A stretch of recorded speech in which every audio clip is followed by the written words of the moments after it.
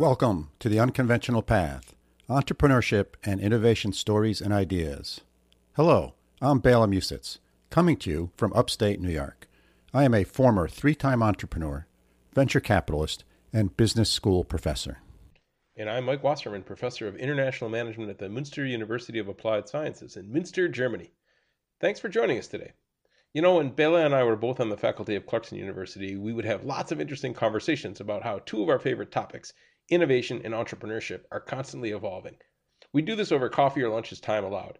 But over the last 2 years, I moved to Germany and Bela retired. But Bela had this idea to continue these conversations in the form of a podcast, which I thought was a really bad idea at first. But Bela talked me into it, and we've done over 70 episodes now and have had a blast, haven't we, Bela? We have indeed, Mike. And we invite our listeners to join us each week as we talk with interesting entrepreneurs to share their stories and ideas. Our goal is to bring you individuals who have taken the unconventional path to find happiness in life and at work. One of the key elements of this podcast is to interview business founders we can all identify with. Our guests have included coffee roasters, software developers, business consultants, and restaurant owners. We want their stories to inspire you to say, hey, I can do that, and then just maybe give you a push to start your own entrepreneurial adventure. But before we begin, we'd like to share with you that our podcast is brought to you in part by the law firm of Phillips Lytle LLP. This is a sponsorship that makes a lot of sense to us. Bela, you know this firm well, don't you? I have worked with the key entrepreneurship partners at Phillips Lytle for over 20 years. Their attorneys take an entrepreneurial approach to legal matters, and they have a long history of success with startups. We thank Phillips Lytle for their support of the entrepreneurial community and their sponsorship of the Unconventional Path podcast. Today's guest is Greg Rex. Greg has helped build 10 companies. He is also a very active well-being coach, both for entrepreneurs and managers in large businesses. And Greg is an author of a book that was recently published with the title of Stoked, A Spiritual Journey from Employee to Lifestyle Entrepreneur. Let's now dive right into the interview with Greg. Hello, listeners.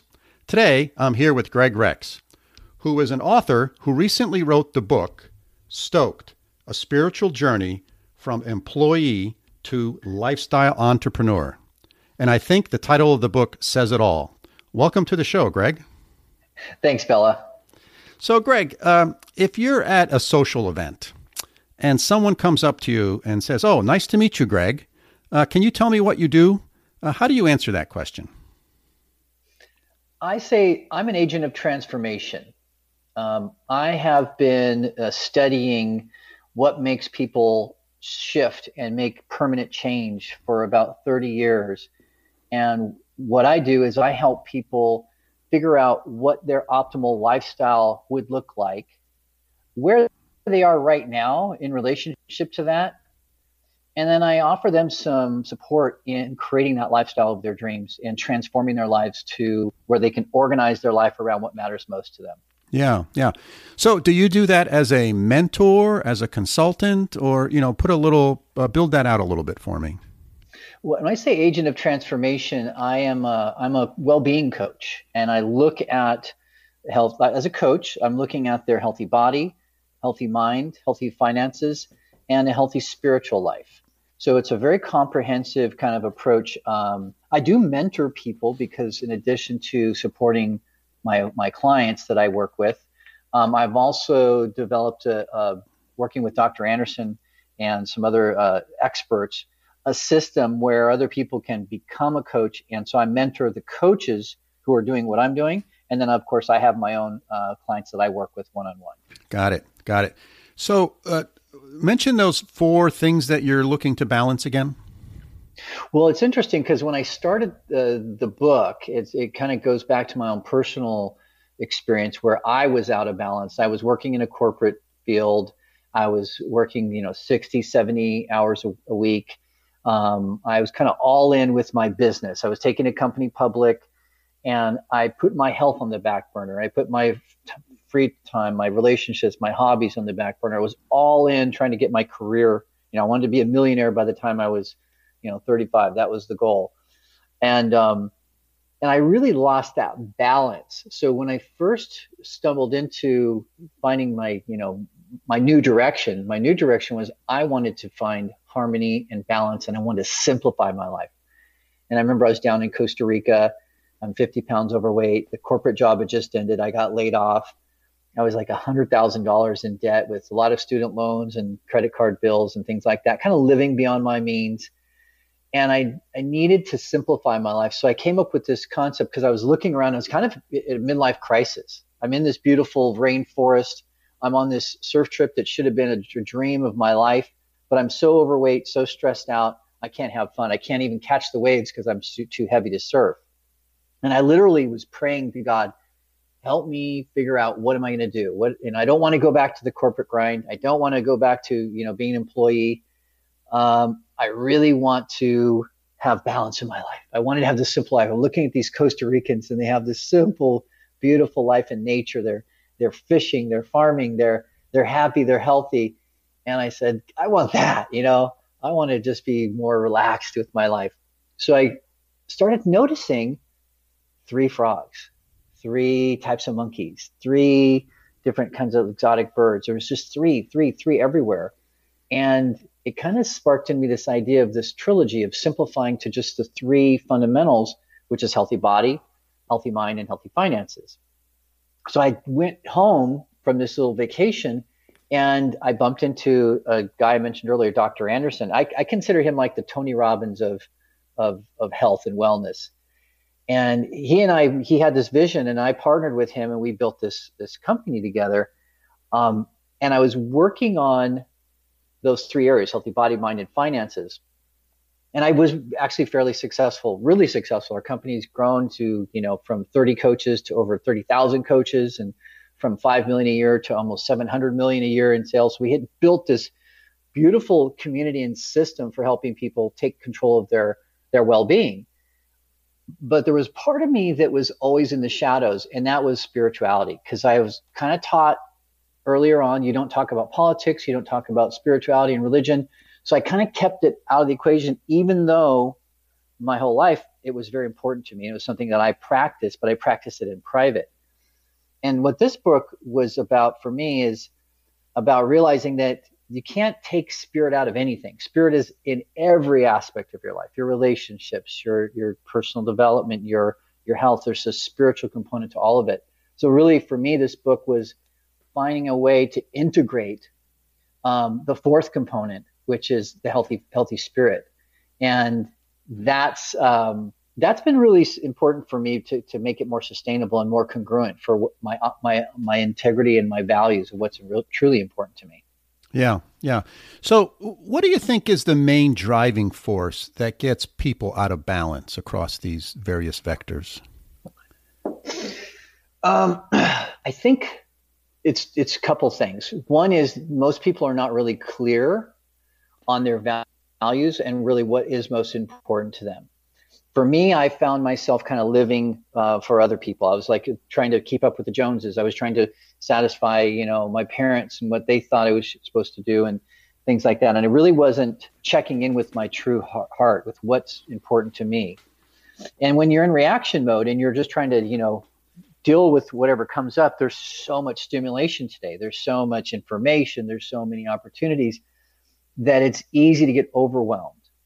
And that's kind of what the first step for me was, is I had to simplify, I had to carve away all those things that I'd said yes to that weren't that important, that were like maybes and that were shoulds and that were, I'm doing it for, because I'm supposed to do it. And as I cleared away some of those things that were less important and I focused on those 3 areas, it gave me the potential. Think about it, if you're trying to juggle 8 balls, it's pretty difficult. You're going to drop some.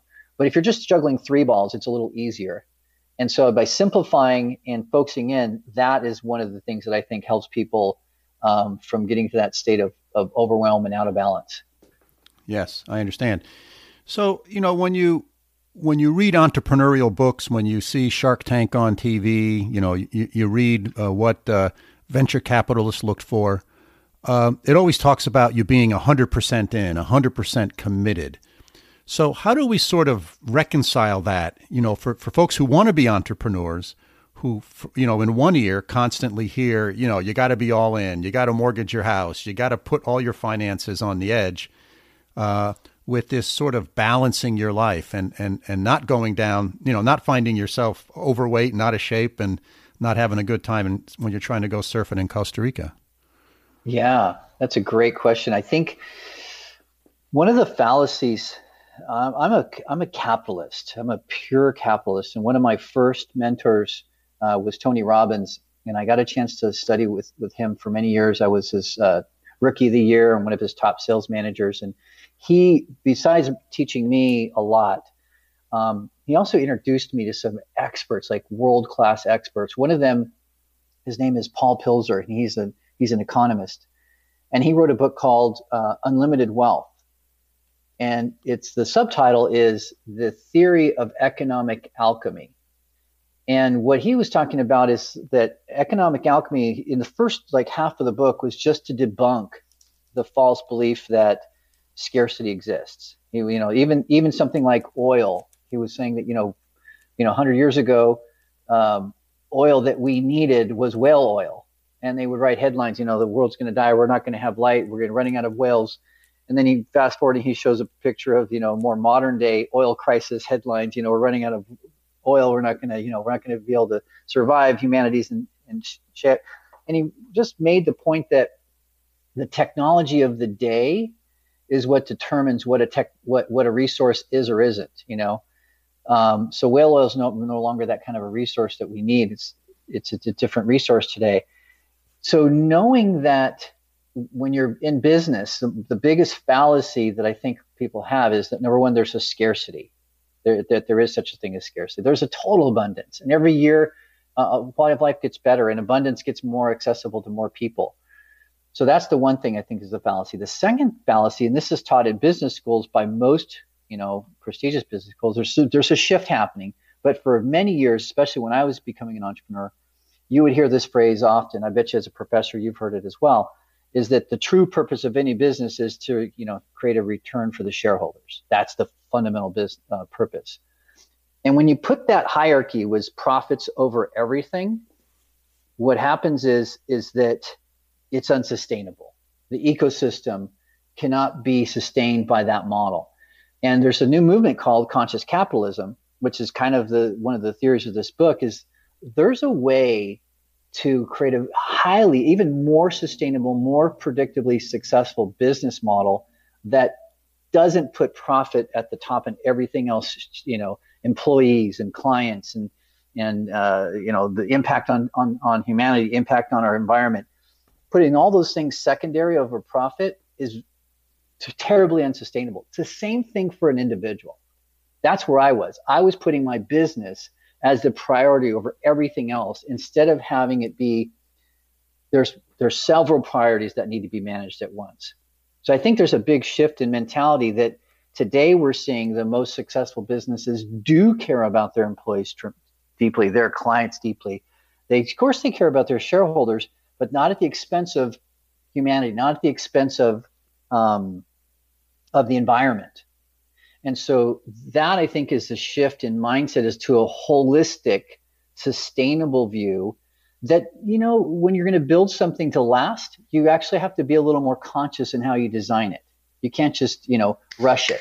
And so part of the American dream that's been a little bit bastardized is that, it went from, work hard, do my best. I have this opportunity in this land of freedom to go out there and create whatever I want. And I can make a difference, and I can make a better life for myself and for my kids. That's kind of the old American dream. To now, the American dream is kind of like, what's the shortcut? What's the quick fix? How can I make $1 million overnight? So I think there's a big mental shift that needs to happen for entrepreneurs to see themselves as a part of an ecosystem and designing their business, designing their lifestyle so that it is sustainable, because it's very easy to burn out in today's world. Yeah, that's for sure. I've witnessed a lot of that, and sometimes I've witnessed it when I looked in the mirror. So I understand very well what you're saying. So yeah. If you look at the people you work with, your clients, the folks that you coach, is there something that happens in their lives that say, is there a triggering event so they pick up the phone and call you and say, hey, I want to engage with you, or sort of talk us through that? What's the mechanism that makes someone to do that? Often that is the case. Oftentimes there's a triggering event, and we've seen that when people have sort of a wake-up call. Sometimes it's a medical crisis. Sometimes it's a heartbreak.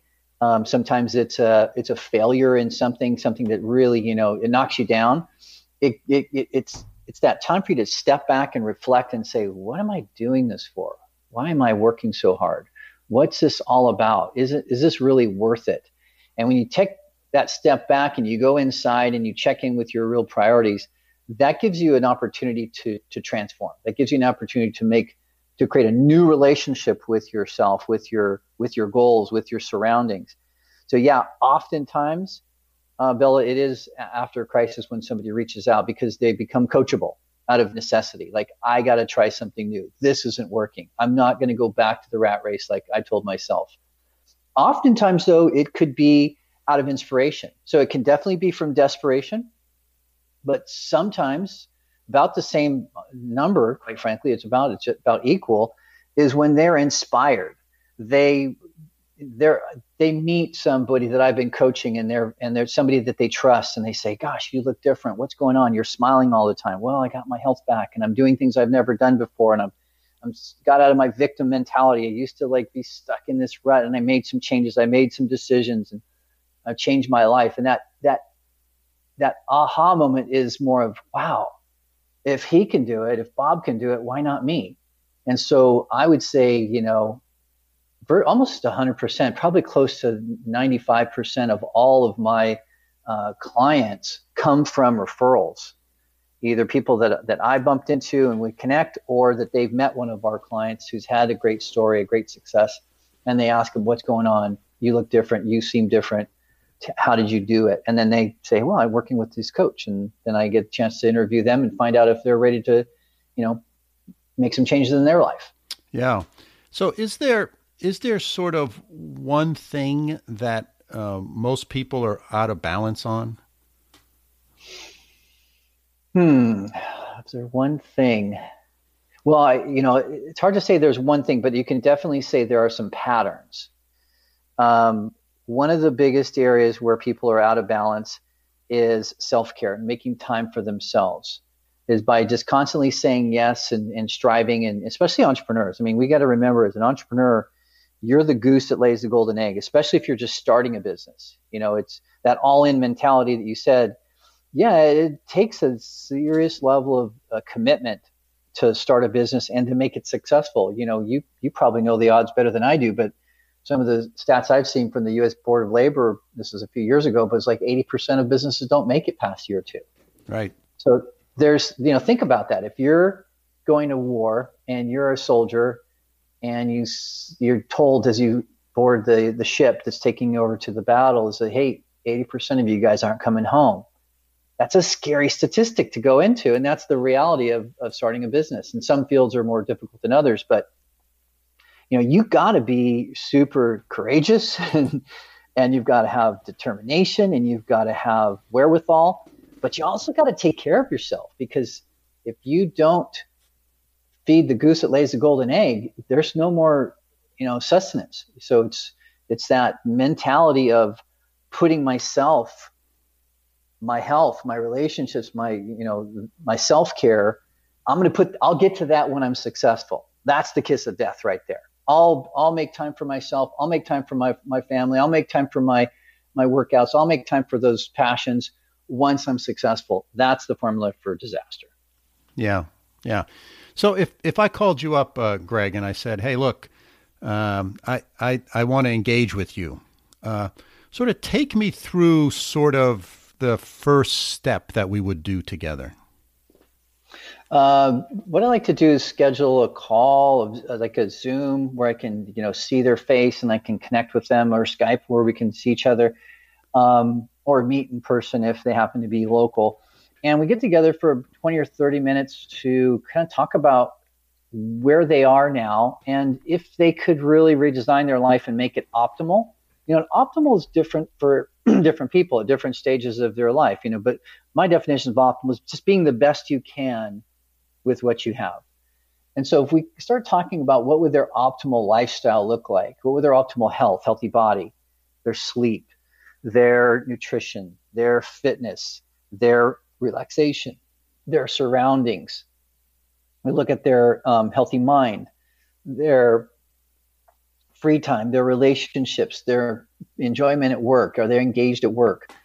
These are triggers that we can show, we can actually measure through the Gallup study, the very comprehensive study on this, is what traits create well-being for a person. And so we look at those, there's 18 of them we look at, and we look at where they are on a scale of 1 to 10 right now, currently, and then what would it take, or what would it look like to be at, 8, 9, or 10, bringing those scores up to, no one's ever perfect. You never have a perfect balance. But what you have is you have a flow, you have a rhythm. So I look for their routines, their current habits that might not be serving them. And then we look at creating a structure and a routine and some healthy habits that will lead them towards that optimization. And so we talk about their vision, and we talk about what their current reality is. And then I give them some options on how we might be able to partner together to help that make it reality for them. Okay. So it sounds like part of the first step is sort of a self-assessment of sort of where you want to be, and then sort of having a realistic view of where you actually are. That's exactly what we call it. It's the well-being assessment, and it's a conversation that that they get to go inside and stop the craziness and take a look at where am I going to be? Because the reality is that wherever we are today is a result of the decisions that we've made over the last several years, the decisions and the actions we've taken. And so when they realize that they're responsible for the mess that they're in, they're responsible for the habits that they have, they're responsible for the choices that they make, I can help them see that if you keep doing what you're doing, you can predict where you're going to be the next several years. But if you're willing to take responsibility, maybe make some changes, say no to a few things and say yes to a few new things, what's possible over the next couple of years. And I actually really think it's important for people to start thinking long term. I don't choose to partner with people that want quick fix, because I just don't, one of my mentors was Edward Demings. He was the guy who went over to Japan after World War II. Quality's free. Right. Quality's free. Yeah. He said, a quick fix is neither, was one of his favorite quotes. A quick fix is neither. Because you have to redo it. It's waste, because if you do it quick and you don't do it right the first time, you're going to have to redo it. So sustainable change, transformation that's lasting, requires consciousness. It requires people getting out of the reactive mode. So a lot of what we do, Bella, has to do with people taking responsibility and learning how to take control of this powerful tool we have called our minds and our hearts and our consciousness as human beings. Yeah. So do you think this notion of people realizing that they are responsible for the choices they make, and most of the times, not always. I mean, we're born into certain situations. Sometimes we get dealt a set of cards that we have no control over. But even within that, we make certain choices and decisions. Is that the biggest stumbling block to get people to sort of realize that they can move forward and they can change things in their lives? It really is. There's two ways to live life: unconscious, reactive, in fear, worried about how you look, worried about being right, being a victim, being the persecutor, being a hero. All of those roles, you may have heard of the drama triangle. All of those roles are not productive. They're what we call below the line. And above the line is taking responsibility and being conscious and being a learner. Instead of being a victim, you're the creator of your life. And that's when you take responsibility, where you say, even when stuff happens, it's not happening to me, it's happening for me. Or even better yet, it's happening through me. Because, like we talked about earlier, those decisions that we make put us in a certain situation that we end up with. Now, of course, health happens, life happens, accidents happen. You're born into the life that you have. But I mean, think about how many stories we've heard. I mean, on being an interviewer like you've heard so many rags to riches stories, so many people who've overcome these incredible odds, miraculous stories. That's not something that one special person has the right to, is to create their life regardless of their circumstances. We all have the opportunity, if we take responsibility, to rise above our circumstances and to use every circumstance, even the tough ones, as growth opportunities. I'll give you one that comes to mind for me. A couple of years ago, it's about 5 years, just had an anniversary for one of my best friends. I went to junior high with him. He was one of my dearest, closest friends. He was an amazing entrepreneur, and he had a sudden stroke at age 48 and passed away. And it was like, it almost killed me. I was like, I couldn't understand it. Why did this happen? And he had just sold his business for $800 million. And he was like, one more year before his buyout clause where he could just chill and relax for the rest of his life. And he was taken, it was a fluke, medical thing that took him. And that knocked me down. But there's a blessing in that. There was a huge, huge blessing in that, is that was a perfect timing for me in my life when I was starting to get complacent. I was starting to take things for granted. I had built a successful business. I have a beautiful house in San Diego, a beautiful house in Tahoe. Business was going well. My health, but it's easy to, even when things are going well, to get complacent. And that wake-up call for me was like, hey, life is precious. That could have been me. So just like inspiration and like, oh, if he can do it, so can I. Sometimes these like life-changing events can be a wake-up call where people say, gosh, I better reevaluate what's important to me. And I took that experience and I was able to turn it into, refining my goals and making sure that the next 10 years of my life are really purposeful and on mission, and I'm not wasting any day because this could be the last day. Yeah. We've all, as life goes on, we've all seen people who leave this earth way too soon, and oftentimes those are wake up moments for us, where we say, "Oh my gosh, that person's younger than I am, and I thought they had everything going for them, and boom, they're gone." So that's one of those moments that often gets you to reflect a little bit and to take inventory to what's going on in your life. And sometimes those can be good forcing functions to make you change something. Yeah, it just as a divorce, as traumatic and painful as a divorce could be, or a breakup, or a health crisis, all of these things, they can, for the person who says it's happening to me, I'm a victim, that it's to blame. They start blaming the circumstances or blaming the person, or it's like, they become disempowered. But the flip side of that is when you take responsibility, you say, okay, this happened. There's a lesson here. What am I meant to learn? How am I going to grow? What's important to me? Then you can use that, what seems like an obstacle, as a stepping stone. And you can harness the power of adversity and put it to work for you. And it's not easy. I'm not saying it's easy, but it is a more conscious and it's a more effective way to live, because it really sucks being a victim. Yeah. So, Greg, are there certain cultures in the world where they're really good at this, just because of their sort of, cultural ethos that happens within their world? That's a great question. I've yet to see a culture that has figured out this dynamic of well, actually there's one in it. It's not ingrained in the culture, but they have a word for it. I was going to say this trilogy I started talking about, the trilogy of healthy body, mind, and finances, is something that I and my colleagues have been teaching for almost 20 years now.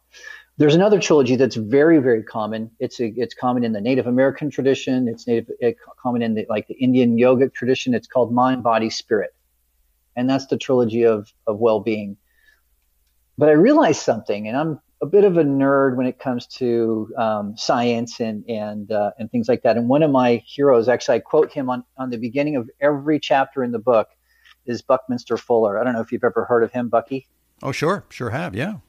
Okay, so Buckminster Fuller studied geometry, and he studied, like, he was a comprehensivist. He didn't just study one thing. He looked at like how everything worked together.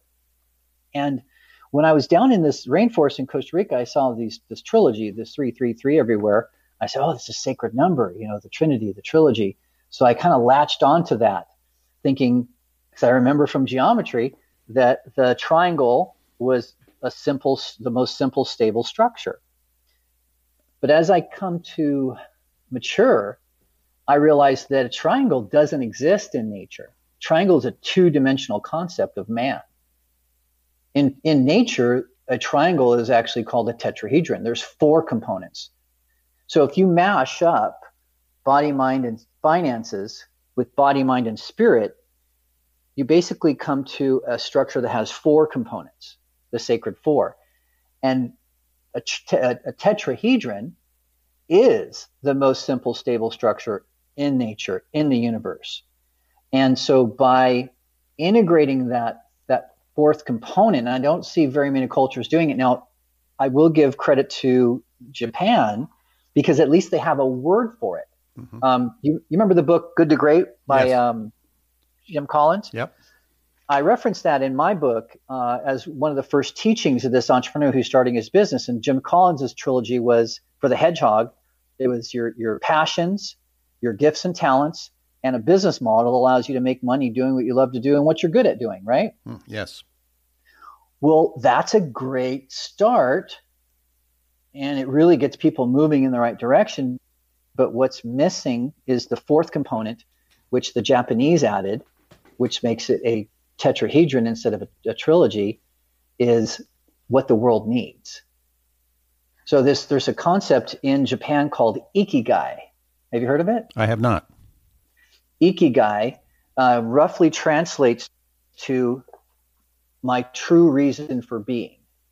And so when, for example, in the Native American traditions or in the yogic tradition, when they have a trilogy called Mind, Body, Spirit, well, not having a relationship with finances can be very dysfunctional in today's world where you need finances to survive. Back in the old days when Native Americans were trying to figure out their mission, they would go up on the hill and they would do a vision quest, and they would come back and spirit would talk to them and say, here's your mission is to do this to the tribe, to bring back your medicine, to bring back your gifts to the tribe.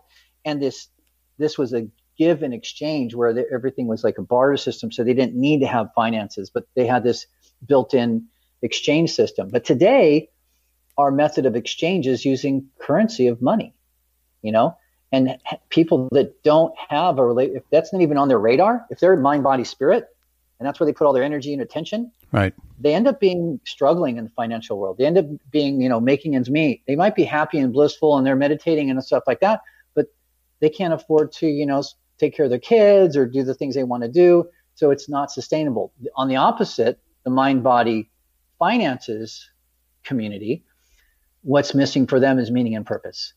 So this ikigai, this cultural concept that, again, Japan has not integrated this. They have a word for it, but they have one of the highest suicide rates in the world. People are killing themselves, jumping out of windows because they're so pressured to try to keep up and save face, and that they can't make mistakes, and so they don't have it. But they at least have a word for it. Right. So, Greg, I'm going to switch gears here a little bit. You've mentioned several times mentors you've had and the importance of having a mentor or mentors. Can you say a few words about mentors and sort of how to find one and how to make them work, et cetera? That's a great question. It is actually in the beginning of my book. It's one of the first principles I teach is mastery through mentorship. If I look back at my successes, I have to say that other than me willing to learn and grow and work hard, having a mentor to guide me has been invaluable. So this concept of mastery through mentorship is built throughout my whole book, and I have 4 steps to that. The first is decide what I want to master. Not what I want to do, but what I want to master. What do I want to really get good at? And that's going to come from intrinsic desire inside of me. Number 2 is find the best person in that area, that field, and become their apprentice, and become the eager apprentice, humble, ready to learn. The third step is to really work my butt off to duplicate their success, to learn their methods till I get to that level of mastery. And then the fourth step is to become the humble mentor and pay it forward to the next generation. And so mastery through mentorship is not only built throughout the book. I actually have a program that I do where I interview the people that have been my mentors. John Assaraf, the 3-time New York best-selling author, Sim Harriman. I have like many of these people. Tony Robbins is one of my very first mentors that I studied with back in the 90s. And then Tony introduced me to, many of the people that he was connected to, Paul Pilzer and, Deepak Chopra and Stephen Covey when he was around. So it's mastery through mentorship is the shortcut to success in my book. Excellent. As you were saying that, help me differentiate a little bit, sort of. Let's say I say, look, I figured out what I want to get good at. So how do I make the decision? Do I go down the mentor path or do I go find a coach? What's sort of the differences between those? That's a great question. I think coaches and mentors share some things in common. They should both be really good listeners. They should both have experience and wisdom. I think my distinction between a mentor and a coach is typically a mentor is someone who's actually done it and they have reached that level of mastery themselves. A coach could be trained in a certain method or a process, and they may or may not have mastered it. Now, in my book, I really don't want to hire a coach that isn't producing the kind of results that I want. I don't want somebody who's got book smarts but can't pull it off on their own. That's the old comment that if you can't do it, you teach it. You Right. become a teacher or a consultant. Right. And so I think that's a big distinction, is that many people who would, call themselves coaches, they have a process or a method that they've learned. Maybe they got certified, maybe they took a course, what have you. But the question I'm always asking from a coach or a mentor is, do they live it? Do they embody it? Do they live the lifestyle? Do they have the results that I want to have? And a mentor will also be somebody that sometimes it could just be they come into your life and they have a coffee, meeting with you and they just say the right thing you needed to hear and it changes your mindset and you go off and you run with it. But often I think the kind of mentors that have had the biggest impact on me are the ones that they take an interest in my success. They see my eagerness. They see my desire to learn, and they see themselves in me. They look back and say, I remember when I was at your stage and gosh dang it, I'm there. I've already made it. I'd love to help you get to your next level. And they believe in your dreams even when you don't believe in it. They see the adversity and they don't shy and run from it because they've been through the adversity. They went through the fire and they made it to the other side. So they have confidence and they have the ability to kind of like hold space during those difficult times. Coaches should be able to do the same thing. But I think mentors are just, I could say, at a higher level. Got it. As you were saying that, it got me to thinking about this notion of, sort of what we're talking about here is really changing your life in a very broad sense. You're not just trying to change or improve one specific skill. So as I was thinking about it, when you were saying that, is this notion of finding a mentor where they're actually exhibiting all of those characteristics in life that you want. It gives you an opportunity to model after them. Whereas a coach may be much more, specific to one or two or three different skills that maybe you're trying to improve. Yeah. And in some cases, the mentors might have success in one area that I really want to model, and they may not have success in all areas. So you have to learn how to be discernment and pick and choose what makes sense to you, and you have to try everything on, because what works for one person doesn't mean it's going to necessarily work for you. But the best mentors are the ones that teach principles that are timeless. That's why I refer so much to Buckminster Fuller, because he spent the last 50 years of his life studying these universal principles that, and he defined a universal principle as something that is, it's eternal, it's immutable, it has no exceptions. It is, these principles are interaccommodative. So in other words, many of them, he said up to hundreds of them, are happening simultaneously. So these principles are happening at the same time, and they don't affect or interfere with each other. And the third thing is, these principles are so predictable, you can actually prove them mathematically. So I think a good mentor will not be focused on strategies and tactics. They'll be focused on principles, and those principles are sustainable. So I think that's another distinction between a coach and a mentor. Is mentors will focus more on principles. Yes, they'll have some strategies, they'll have some techniques, some actions to give you to do, but they're more about shifting your mindset, transforming your thinking, getting you to look at things differently so that you can think differently, then you can be differently, then you can do differently. It starts with being. Yeah, excellent. Excellent. That makes sense? Yeah. No, that was very clear. Very clear. So you wrote this book. The title is Stoked, A Spiritual Journey from Employee to Lifestyle Entrepreneur. What was sort of your motivation for writing that book? Part of it was my friend Ken passing, and thinking, wow, if I were to go, if I were to leave, would there be any regrets? And there were not many regrets, but the one that I did feel is that I feel two things. I feel there's this big challenge with how capitalism has shifted into this unconscious, profit-oriented, greed-oriented, more. There's never enough mindset that is destructive, that's been destructive, where I think, capitalism and conscious capitalism could be a huge force for good. And I have this passion about the environment. I have this passion about business and trying to find a way to, use entrepreneurship to solve the world's biggest problems. The other passion for me is our healthcare system. Before I went into working with Tony Robbins, I was a pre-med student, and I was on my way to being a physician. My dad was a physician assistant, and I had, worked at the Naval Hospital as a corpsman to get some experience in there. But what blew me away, Bill, is the more I learned about the body's natural ability to heal, the more impressed I was. The more I learned about the allopathic Western medicine system that we use. Allopathic means the study of disease, pathology. Mm-hmm. We don't have a healthcare system. This is another book by Paul Pilzer. I referenced him earlier. He wrote Unlimited Wealth. He also wrote a book called The New Wellness Revolution.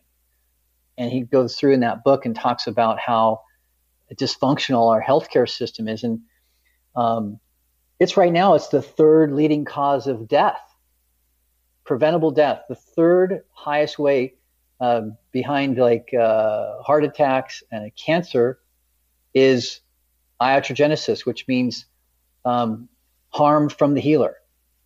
Meaning you go to the doctor and you get an infection that you didn't have when you went to the hospital. Meaning you go into the doctor and they give you a medicine that counteracts with something else, and it causes damage. Yeah.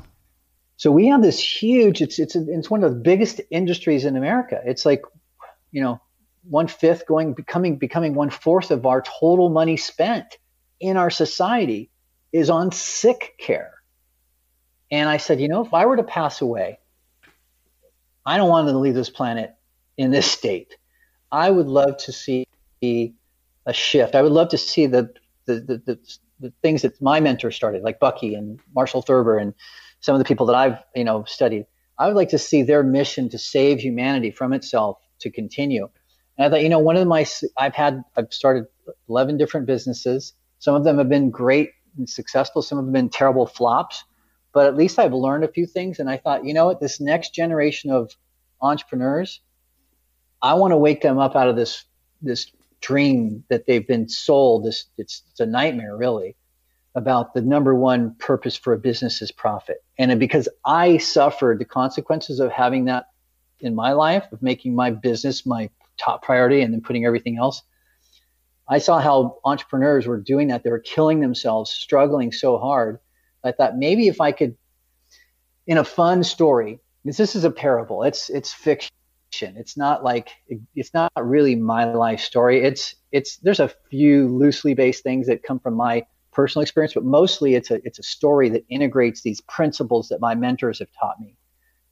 And so I really wanted to leave this next generation of entrepreneurs a little bit of a fun handbook. Do you ever read the book, The Richest Man in Babylon? I have not. Well, it's a great book. It's a story. It's a parable, but it has all these lessons built into it. So that's what I wanted to do. I wanted to have like Rich Dad Poor Dad, another great book. Robert Kiyosaki and Sharon Lecter wrote this story, but inserted these really important principles and methods of being successful in business and finances. So that was my idea, is like, let's write a fun book that's easy to read, that has these messages built in that an entrepreneur can take and learn from and hopefully integrate and have a better chance of success than people who are doing it the old fashioned profit is king model. Yeah. Well, that sounds wonderful. So we've had a really great conversation here for the last 40 minutes or so. I imagine we've covered some of the things in your book. Are there some other important things that we did not talk about that we should? Well, I think the way I wrote the book was to start with the individual, the goose that lays golden eggs. So the first part of the book is geared around how the hero in the story has to take care of himself and actually get his own health, his own life, his own finances in balance on a personal level. And then he goes through the journey of going from being an employee, working with a pharmaceutical company. Of course, I wanted to have that, the hero's journey. You've got the hero, and then you've got the enemies, the forces of darkness.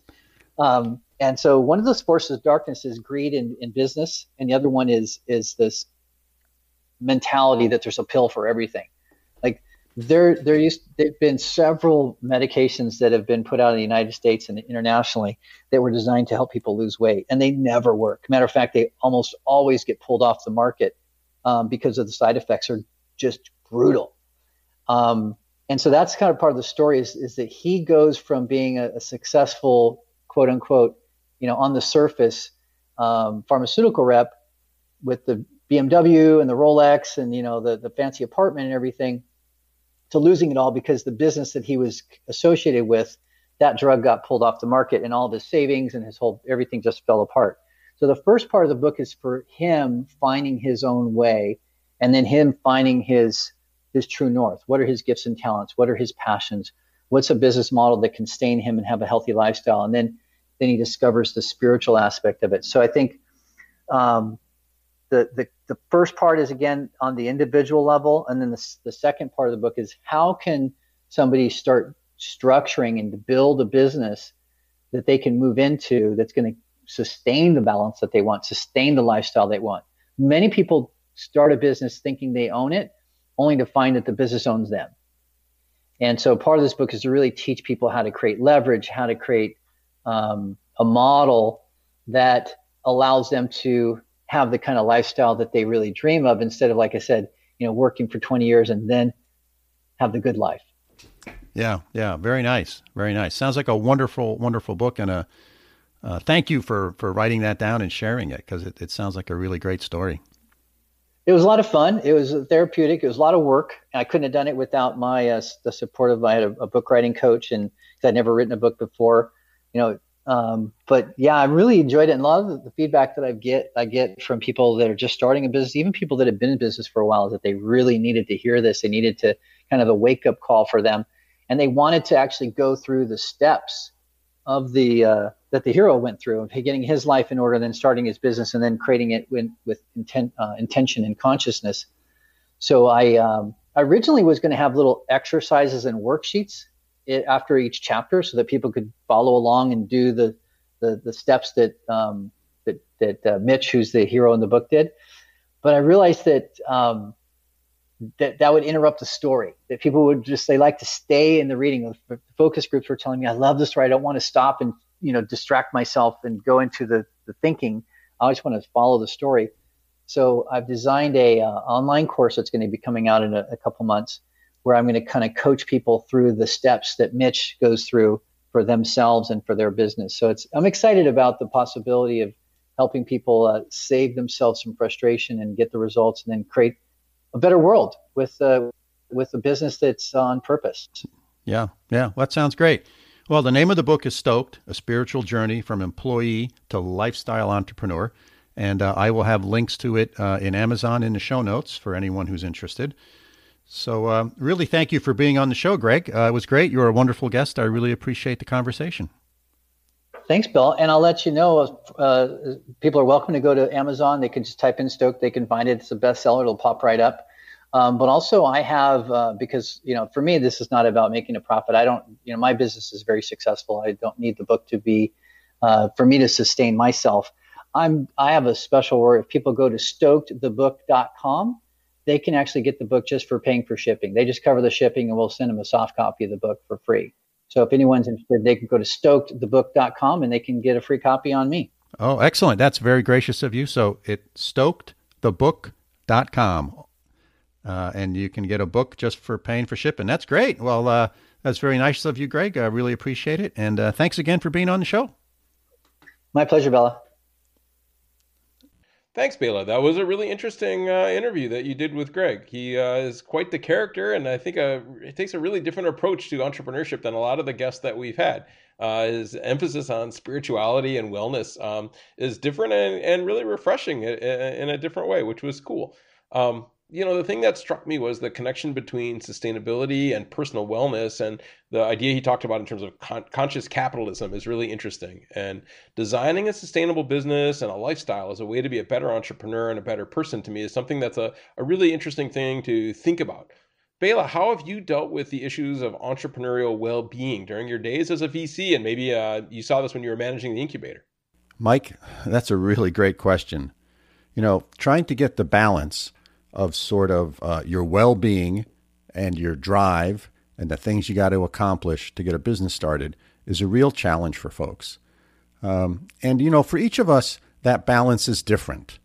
There are some individuals who can do very well thinking about working in and doing their business 24/7. And there are others that need a different balance in their life. So for each of us, the balance is different. And I think that's the important thing to recognize here. It's not that I can do it just like Steve does it, or I can do it just like Bob does it, or I can do it just like Mary or Nancy do it. This is really about finding that balance for you and what works for you. And I think the way you do that is you got to take time out, and you need to sort of ask yourself the question, is my life going in the direction that I want it to go in? Notice I said, is my life, and not my business, right? Because they're two different things, or they certainly can be two different things. So I think you want to ask yourself that question, and you want to find the right balance. Now, I will say that, in the VC space, when people give money or buy shares of stock in your company, they expect certain levels of performance, and they expect certain levels of commitment.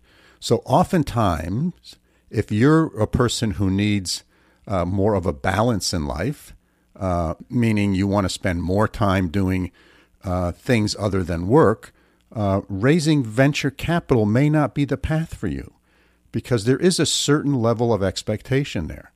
And doing a lifestyle business, as they're called, which Greg talks about, is exactly what may be right for you.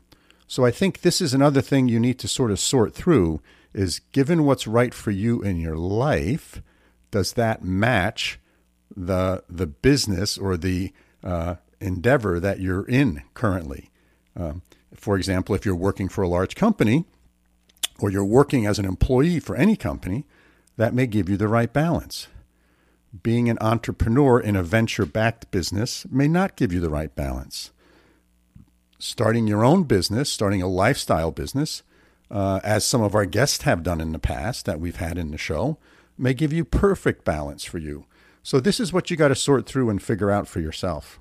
So the idea of designing not only your business model, but your kind of personal health and wellness model that goes along with that business model, I think is a really interesting idea and something I haven't really thought about in all the years that I've been kind of being an entrepreneur and coaching and teaching. I really like this concept of ikigai, by the way. This is something that one of my colleagues introduced me to here in Germany, and we teach it to our students here right now. And a fun part of this for me was to get entrepreneurs to connect their ikigai with their business model, which is really kind of cool. And it makes actually a ton of sense once you point out to people that this kind of personal understanding of their purpose and meaning and journey should be aligned somehow with the value proposition that's at the core of their business model, and should influence the customer relationships and their supplier relationships. So if you kind of think about it from those of you that know the business model canvas, you can really overlay ikigai very nicely with that and really help people, I think, develop this balance that Greg was talking about. So, to me, I think this is cool. I mean, how are you going to take care of your business resources, your customer service, your employee satisfaction, managing supplier relationships, having some sort of corporate social responsibility or community relationships, and being a good steward of financial and physical resources that entrepreneurs must do? All of the above, right?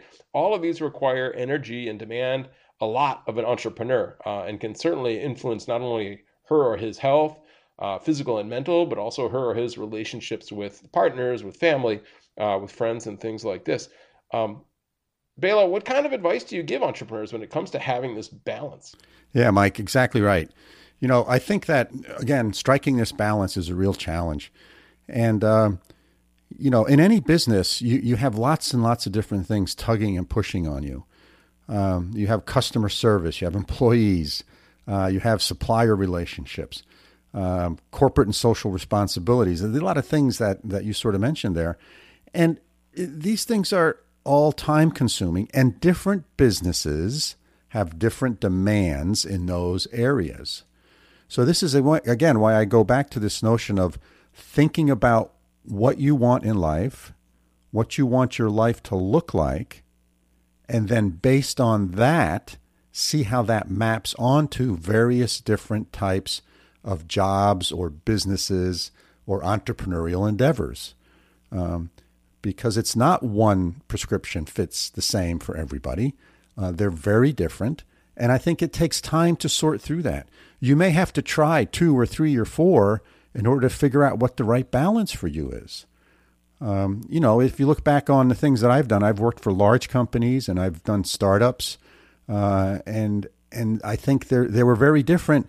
There were some elements that were very similar, but there's some elements that were very different. And, even in the non-entrepreneurial space, I'll call it working for a large company, if your career aspirations are to be in a senior leadership position in that company, the demands on your time are probably very similar to running your own business. Oftentimes, as you move up in large corporations, that work-life balance starts to shift, just as it may in an entrepreneurial business. And also, during the life of an entrepreneurial business, these work-life balances shift with time. Sometimes it's very intense for the first 2 or 3 years. Even if you're trying to do a lifestyle business, you may have to commit a considerable amount of time in the beginning to get your endeavor launched. Your ultimate goal is to have a lifestyle business, but it just may take more time in the beginning to get things going and get things established. And then you can back off the accelerator a little bit. So these things are real challenges. I think it's a really important topic, sort of for your well-being and your surviving, if you will. And I think that it's something that we don't think about all that much. We don't give it enough time, and that's why I think we can learn things from other cultures and apply it to ourselves. And then the last thing, Bela, that I thought, and proving that there are lots of ways to slice a loaf of bread. We heard yet another really good distinction between mentoring and coaching. And Greg said that a mentor has mastery, right? A mentor is somebody that has a full amount of experience and that can really share this mastery with you. Whereas a coach might just have a small skill that they're good at, and it's not the same thing as mastery. That just as could be equally as important, but it's a different level, I think, of understanding and a different type of experience that's shared. And I thought that was a really cool way to distinguish between a coach and a mentor. And again, there's no right answer to this, but it's really cool that if for those of you that listen regularly and you go back and look, this is a theme that keeps popping up, is kind of what's coaching versus what's mentoring. And there's different ways to look at it, all of which are interesting. And that I think that I'm taking with me and as I evolve my own kind of mental model in terms of what's a good coach and what's a good mentor. I really also liked his description about the differences between mentoring and coaching. I think that was a really interesting way to think about it. And this is the second or third person we've had on the podcast, a guest that has talked about mentoring and coaching. And this was a slightly different twist on it. But I think it was really, really good. And it strikes me as it seems like everyone is looking for a mentor. You hear that a lot. I hear it from students. You hear it from other folks you run into. They're looking to find a mentor, or they want to mentor somebody. But I think that here in the United States, coaching really has not received the attention that maybe it should. And so I was just wondering what your thoughts on that were, Mike. And is it the same in Germany as it is in the United States with respect to people thinking about coaching versus mentoring? Great questions, Bela. Here's my take on this. So, I think in the United States, coaching is a model that intuitively is understood by a lot of people, right? I mean, most kids in the U.S. are exposed to sports at a young age, and all of these kids have coaches, okay? So people understand the word coach, and they recognize the function of a coach. And in Germany, it's the same thing. The sports is done differently. It's not part of the schools. There's clubs that exists and that people join. So it's a little bit different, but there's coaches in soccer and handball and volleyball and the sports that kids play here in Germany. But the industry looks a little bit different from what I can tell. There's a fairly healthy coaching industry here in Germany, and we looked it up, and it's about a 500 million euro per year business, which is pretty good size here. But in the U.S., one of the dominant models of coaching is kind of this idea of life coaching, where you pay a coach and they help you not only with your professional goals, but with your personal life and to keep things in balance.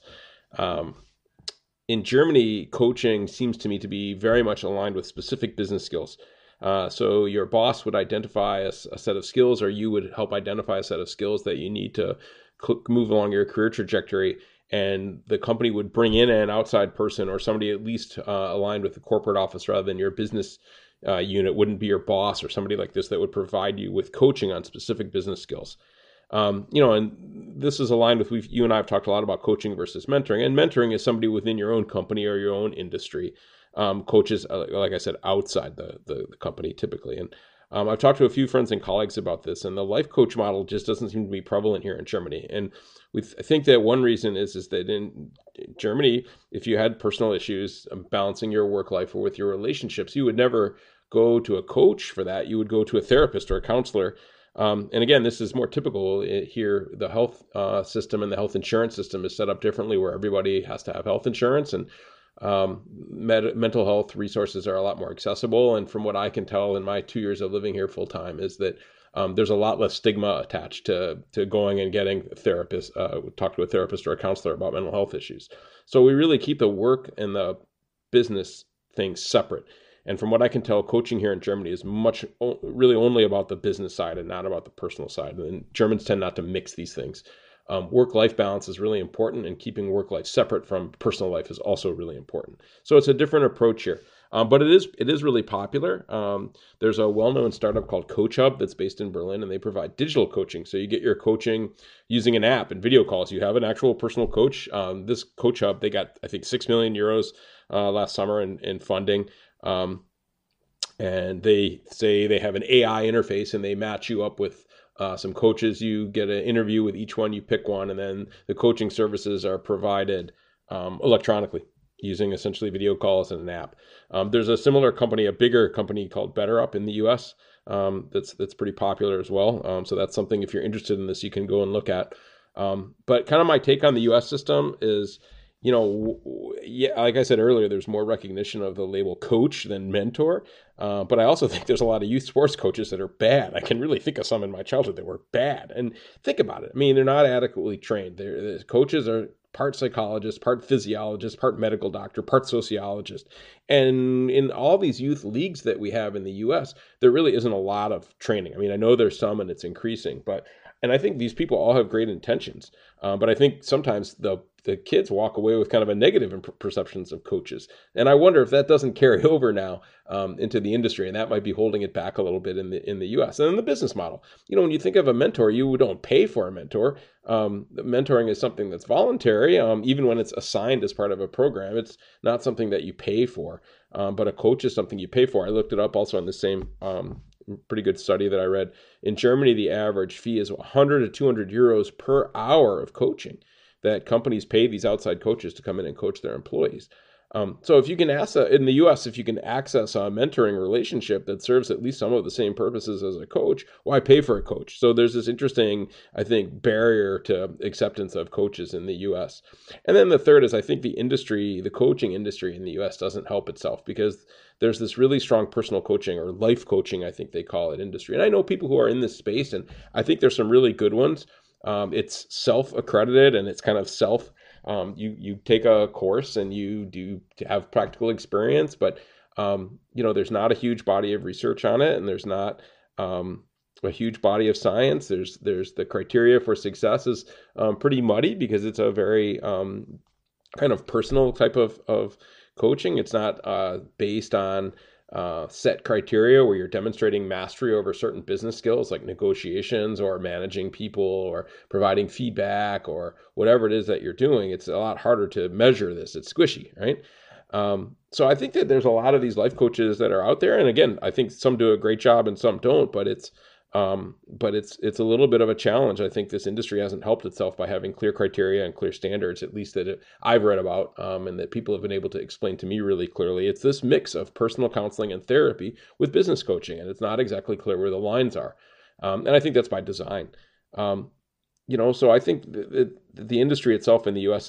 has kind of created some awareness, but also created some barriers to adoption that they need to deal with. But that said, I want to say I think there's a ton of life coaches and a ton of satisfied customers that it works for them.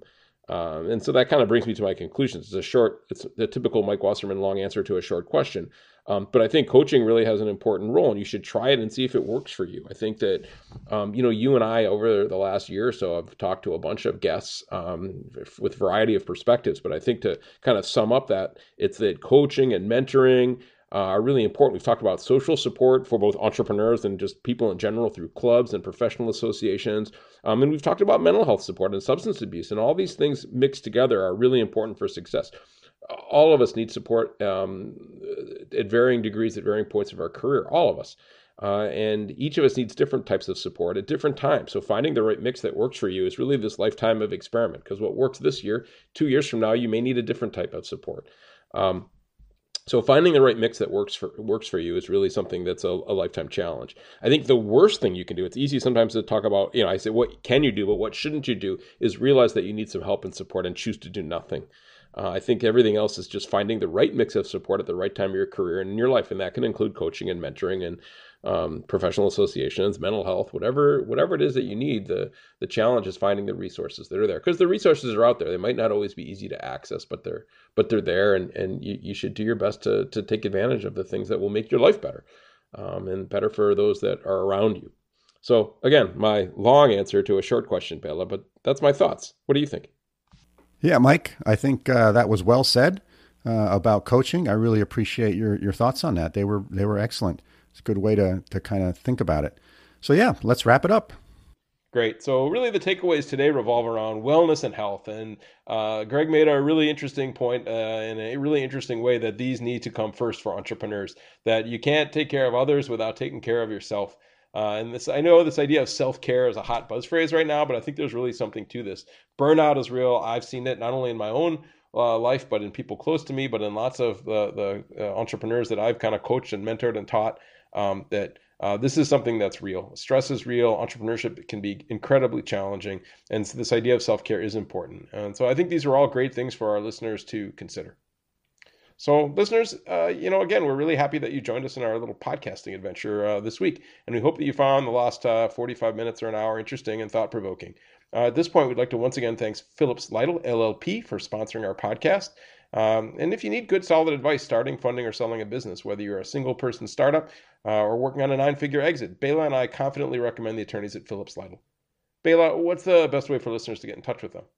For more information, contact Rich Honan, who is a Phillips Lytle partner. You can call him at 518-618-1225, or you can reach him at rhonan@phillipslytle.com. You can always find his contact info in our show notes. So thanks for joining us this week. If you have questions about what we've discussed or suggestions about topics or potential guests, please do get in touch with us. Our email is bela.and.mike@gmail.com. And please do subscribe if you haven't already. We have lots of great guests in the pipeline. Until next week, signing off from upstate New York. Have a great week, Mike.